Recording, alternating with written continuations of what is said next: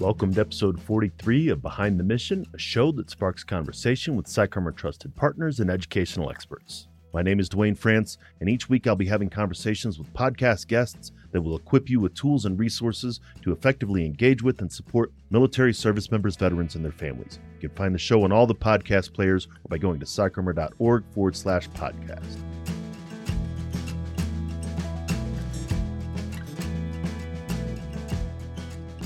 Thanks again for joining us on Behind the Mission. Our work and mission are supported by the generous partnerships and sponsors who also believe that education changes lives. This episode is brought to you by PsychArmor, the premier education and learning ecosystem specializing in military cultural content. PsychArmor offers an online e-learning laboratory that's free to individual learners, as well as custom training options for organizations. You can find more about PsychArmor at psycharmor.org.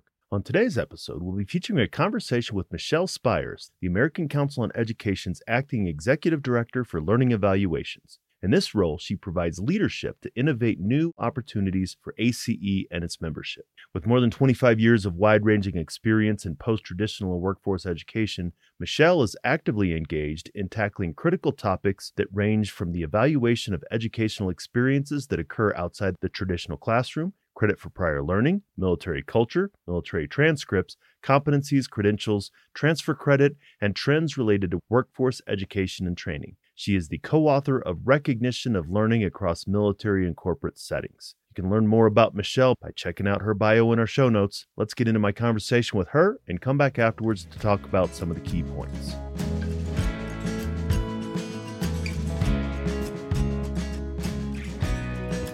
You served as the Director of Military Programs for the American Council on Education and now oversee learning evaluations for the organization. I'd like to hear more about your journey and your involvement in the intersection between military service and higher education. It's a really fun question for me to answer, and I'll have to confess now that I bring a bias and a passion to this because I love working with adult learners. My background, my education and background is curriculum and instruction. I actually started in the K-12 environment working with children with special needs. I'm actually married to an Air Force veteran who served 22 years in the Air Force and found my career in higher education while we were stationed overseas. So I started to really learn about okay, how does learning happen? Where does it occur? How do we validate that learning? And how do we set service members and veterans, or as I like to say, adult learners, up for success in documenting those experiences? I've been with ACE for almost 17 years now, and I have found myself working on looking at military credit learnings in terms of teacher licensure and military credit learnings in terms of all different kinds of pathways or career transitions. And how do we best validate that in a way that can be documented on a tool and validated so a college or university can accept it and transfer? It's what we call credit for prior learning, or in a way that a service member or veteran can use it for resume development, job promotion and advancement. It's very difficult for an individual to say, hey, what did you do in the service? How does that correlate to civilian speak? And we're here to help at ACE. And I think that's often a challenge for transitioning veterans is I think often maybe the healthcare field where they say, I went through all of these certifications and now I need to get out and get another certification to be able to do what I've been doing for 8, 10, 22 years. That's a common frustration that I hear from a lot of service members. Yeah, it's definitely about how do you break down the key ingredients of that learning into nuggets, and particularly in the medical career field, right? There are state licensing requirements and there are certain what we call competencies and skills that must be mastered, where that individual service member who in the Navy and in the hospital corpsman, his or her career trajectory is going to look a little different than the Army medic or the combat medic and some of those core competencies. So customizing and individualizing and empowering that service member with his or her own credentials in a way that they can be benchmarked against those standards is really where ACE wants to provide student success and supports. And I think that's really a critical part of the transition process is because so many veterans feel like they're just starting over from nothing. However long I spent, and this is the idea of being an adult learner, is the idea I have all of this experience, but then how do I translate that into what a college will accept? It's a great question. And what I like to tell service members and transitioning veterans, particularly as a military spouse who's been working in higher education for over 25 years, is to DEL. We all like acronyms, right? So determine, evaluate, and learn. So determine your long and short-term goals. If you have a career trajectory or a learning experience on the job from your time in service, but you want to make a pivot, that needs to be realized and actualized so you can evaluate and self-assess your own academic and professional credentials, because these are your experiences in order to build your portfolio and to start communicating and translate those skills. And then in terms of looking at colleges or universities, there's a bit of homework to do, right? You've got to understand that individual institutions' transfer credit protocols and consider what programs of study you wish to attend. Because if you're looking for a journey in, say, an engineering field, their transfer protocols may look a little different than business or teaching or sociology. And so in order to set yourself up for success, there's a bit of ownership that goes there as part of the process. I think that first part, some of it is even determining, is what I'm doing in the military what I want to do, or do I want to change? When I started off my educational journey, 10 years from my associate's degree to my second master's, but it didn't start until I was later in my career. I was in 14 or 15 years before somebody said, hey, you might need a degree soon when you get out of the military. And I think that a lot of, because especially service members are so locked into doing the military thing, they really don't consider how beneficial the support can be getting their degree while they're transitioning out or even after they're out. I think in fairness, the U.S. Armed Forces is one of the best employers, I'm putting a little civilian twist on this, to inform a learning environment. And so we understand that each branch of service has its unique mission. We understand that each branch of service is developing its talent pipeline, aka service members, and training them and meeting their mission and goals. I think the awareness comes in that there's a dual value here with the learning that's occurring on the job through formal experiences in classes and through occupation, right? That career progression is valuable in different market segments, right? As that's even in promotion and internally through the career services, but also externally once you finish your term of service with that branch. And that's a hard conversation to have when there's so much going on in the world. And I think that's one of the key things that sort of ACE, I was using ACE even when I was still in. We were talking about this before about using the joint service credits, and it helped me with my associate's degree and even with my bachelor's degree. I got some credit, so I did not have to take all of the courses. I got credit for a large portion of it. Some of our audience may be familiar with sort of that kind of process, but maybe you can give us an overview of the type of benefits that service members and veterans can access through ACE. You know, a little bit of history is always important for a service member. In 1918, the American Council on Education was formed as the Emergency Council on Education to help World War I veterans return to the workforce. And ACE was also instrumental in the design and development of the GED for high school equivalencies. So for more than 65 years, ACE's learning evaluations has been validating the learning that occurs for our military services and documenting that through a variety of credential pathways. So we take a very strong vested interest in this because we're creating trust with our colleges and universities. We're confirming the level of rigor and integrity of the training that the service member is receiving. So as the employer, the Army, the Marine Corps, the Navy, the Air Force, the Coast Guard, and maybe down the road, Space Force, the integrity and level of that training is useful in a variety of different ways. And we document that in a tool called the Military Guide. Now, years and years ago, these were old-fashioned books lining out the outcomes of what are the alignments to post-secondary education. That means colleges and universities. So the learning currency that we're benchmarking are semester hour credit recommendations. So as we're deep diving into, let's pick on a military course from a branch of service, we're looking at instructor materials and student materials and assessments and all the rich experiences that when you go to school for 6 weeks, 8 weeks, 52 weeks, we're getting the full picture and making those benchmarks and civilianizing that in terms of learning outcomes that colleges and universities can use as part of transfer and award of that experience. And that modernized military guide is a tool for service members, a tool for colleges and universities, and a tool for military schoolhouses that are leaning into the training and review process with us. Why is it a tool for service members? they can get in there and see how many credits for this course, or if I have a joint services transcript, they can upload it and get a feel for what kinds of credit recommendations yields. And down the road, we envision some mapping so that the service member can see, well, if I decide I want to pursue a program at XYZ college or university, how will these credits be accepted? So we're really trying to streamline efficiencies, reimagine the information so that it makes sense to the user, automate that retrieval of information that the college faculty from across the country have validated in terms of the rigor and integrity, and make it a lot easier for colleges and universities to do the support advising and career planning with that service member as they're thinking about applying to go to school. We've come a long way in 65 years. Well, and really being able to do the same thing, right? After World War I, especially after World War II, we hear that the GI Bill created a number of different opportunities for individuals. And that's education as a pathway to a better life. And just experiencing it myself. But higher education is a great way to do something more with your life than you did in the military if you don't want to do that in post-military life.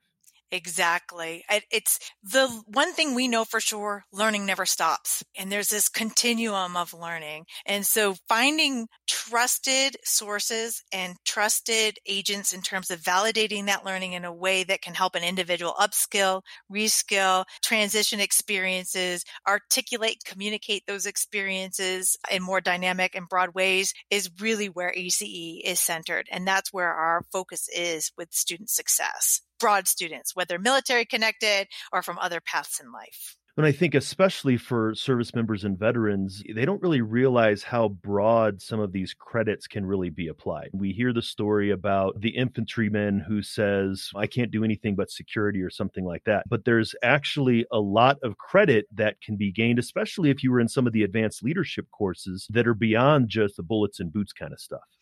Oh, without question. And when we start to deep dive into, let's pick on our 11 Bravos from the Army community just a touch, they have a yield of credit recommendations in logistics and in management that is really more than just infantry skills. Like when you think about a job-to-job correlation, we got to break down the key components of the learning that occurs. And it is hard to navigate what parallels or connections could be made, which is why I always go back to that determine. What is it that you want to do? Where do you see yourself? What do you love about the work you do now? What do you hate about the work that you do now? What do you know you need to learn more about in your work that would help you prepare as you're thinking about moving from the employer of the U.S. Armed Forces into a civilian job?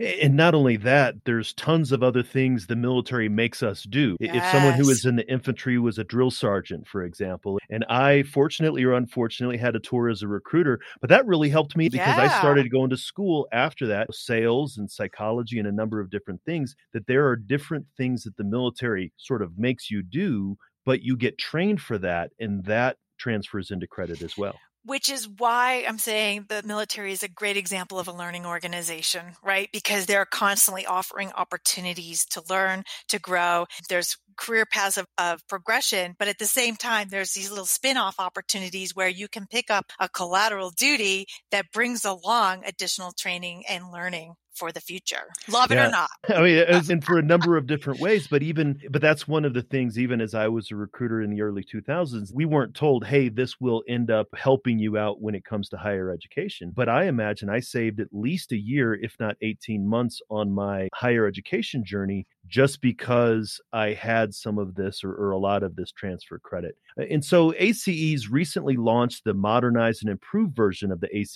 Military Guide. What new features does it contain, and how can it help service members, veterans, and those who support them advise them in higher education goals? Yeah, it's a great question because first and foremost, we started with the Modernized Military Guide as a tool to really help our colleges and universities. So they've been part of co-creating and co-designing the functionality of how the tool will work. So that means that how they can log in, how they can upload their college catalogs, how they can parse out service members' joint services transcript, how they can use that tool to help with decisions on transfer credit. So some institutions have a centralized office on determining how credit should be transferred. Some institutions have to go right to their faculty member or to a chair or to a committee. It's all done differently, which is why it makes it so hard for that service member and veteran to navigate those waters of, how does transfer work at XYZ college? So as it was co-created with colleges and universities, it really offered an opportunity to reimagine how the search information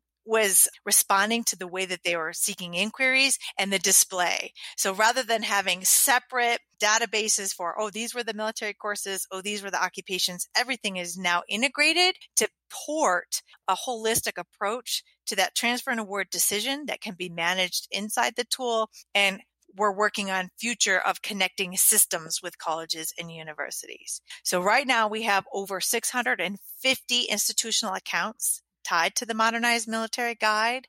All 50 states are represented, including Puerto Rico. And we have also pretty powerful data starting to come in on the transfer and award decisioning. So we can start to see trends. So as we're thinking about the future of military guide and supporting service member pathways, an option that is available to colleges and universities is what we call the opt-in. So you can opt in to share your credit recommendations, and then other colleges that have opt-in can see those decisions as well. So now we're creating a community. So if an individual is starting, I'm going to the community college and then I'm going to go to the 4-year school, or I need to transition from active service in North Carolina, but then I'm going to find my way to Colorado. We can start to create more transparency in these decisions to make service members and veterans more informed stakeholders of their own credentials. They can have that information upfront and understand how that can work for their goals. Again, determine those goals.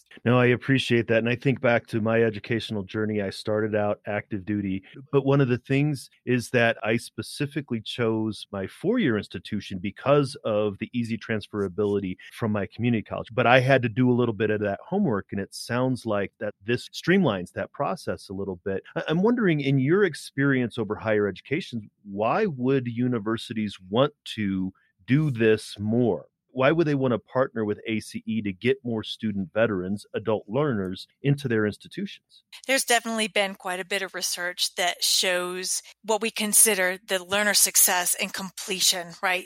That looking at what an individual brings to a class through the credit for prior learning process helps that learner to complete and attain their degree goals and objectives.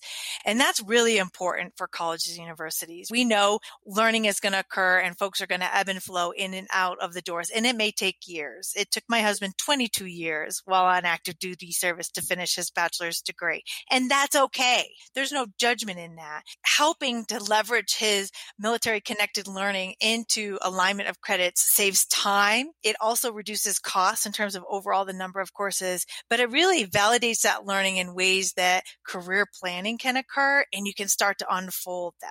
So why do colleges and universities want to do that? They want to make sure that learners are completing and being successful. So that persistence and completion. But they're also really good students. There are quite a number of studies out there that show that the learners who are committing to this are really focused and not as willing to accept low grades, or it's one thing to have an incomplete because you're on a deployment mission and you're going to circle back around and complete, but those are the military learners that actually do complete. So veteran success, military connected learner success is very high for colleges and universities. They also know that this is really important to what we consider our social imperative. How do we continue to help upskill, reskill? Many careers, many colleges, many degrees and jobs require degrees and credentials in all walks of life, in all sorts of arenas, even certificates and licenses, whether you need a welding certificate or whether you need a teacher license or airframe and mechanics, A&P. We want to document the learning that occurs. So what an individual learns is more important than where and how the individual learned it. What we want to make sure we're doing to help colleges and universities is to ensure we're validating it for consistency and trust in the learning experience so the individual is successful and feels empowered to own their credentials moving forward. No, I really appreciate that. Obviously, when people think about college students, they think about my kids, 19 or 20 years old or so on. And I know that I tried a semester of college when I was 18-year-old, and it wasn't for me then, right? Right. In any way, shape, or form. And it wasn't until I circled back around 15 years later, then it was for me, and I was in a place. And as I understand, institutions of higher education, adult learners make up a significant, almost a majority of the number of college students these days. That's correct. And the population is continuing to grow. And particularly as folks are finding themselves in one career and looking to make a change to a different career, or as technology is driving kind of new workforce competencies with data and data science or cybersecurity and technical skills, that is continuing to grow. And even in our community colleges where you're looking at, let's say, what we used to call trades, it's no longer just trades. Welding is an applied science degree in community colleges. These technical skills and these frontline support work and constructions trades and engineering coding, these are very important. We need more skilled labor in these areas, and they're also associate's level credentials with colleges and universities. So the market of our economy is changing in ways that colleges are positioning and also rethinking how to accept that learning currency, maybe thinking about curriculum instruction redesign. Some institutions are on the forefront of breaking down what used to be 3 semester hour courses into smaller chunk learning experiences so those milestones and benchmarks can be achieved, continue working, flow back in, get some more benchmarks, continue working, and so the story continues. Yeah, this has been really great. If people want to find out more about the Modernized Military Guide, how could they do that? Visiting ACE's website, of course, you can use the search function just to hit Military Guide. If you want a direct link, it's www.acenet.edu/military guide. Anybody on active duty, they should talk to their academic advisor, their education counselor at the Ed Center or the virtual Ed Center, depending which branch of service you're in. And then the Defense Activity for Non-Traditional Education Support, Dante's, is an amazing resource for service members and veterans. There's quite a few tools on, I'm thinking about going back to school. Am I really a distance learner? There's some Cooter Journey tools. And then, of course, credit for prior learning also includes testing like CLEP and DSST. Maybe you love to self-study. Maybe you have an opportunity and some quiet time to read a few books. And the next thing you know, you can test out of a history course. Not to veer away from the Modernized Military Guide, but to open the aperture of all things credit for prior learning. There's a lot of opportunity to think about. So the courage is for service members and veterans. What questions am I not asking that I should be asking? And run the ball. Yeah, no, I think that's great. I'm going to make sure that all of those links are in the show notes. Thank you so much for coming on the show today, Michelle. My pleasure. Always a passion to talk about this.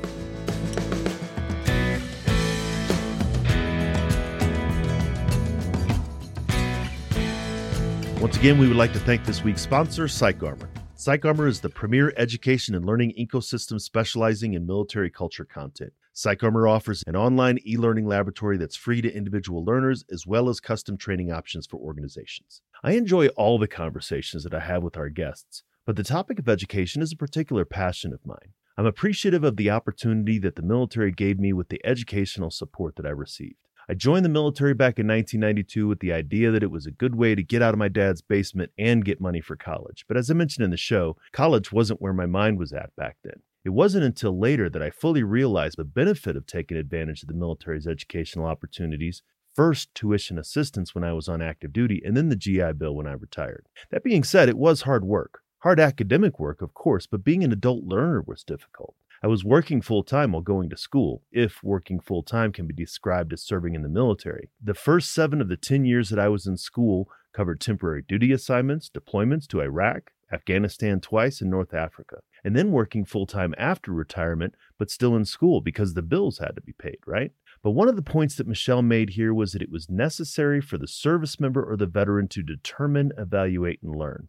That was critical for me. I knew that I didn't want to do what I did in the military for a post-military career. I had to determine what I wanted to do, and then I had to figure out the path to get there. I was still in my associate's degree program when I realized that I wanted to be a clinical mental health counselor, which required not only a master's degree, but a particular degree from a certain type of accredited program. It took a lot of planning on my part, and a little bit of luck finding the right people at the right time to give me the right advice. And it took perseverance. Sometimes it took not taking no for an answer and pointing out the regulations that would allow me to do what I was trying to do. Self-advocacy for our wants and needs is an important part of life, and the ACE Military Guide is an important tool for you to have or to give to veterans that you work with to support that self-advocacy.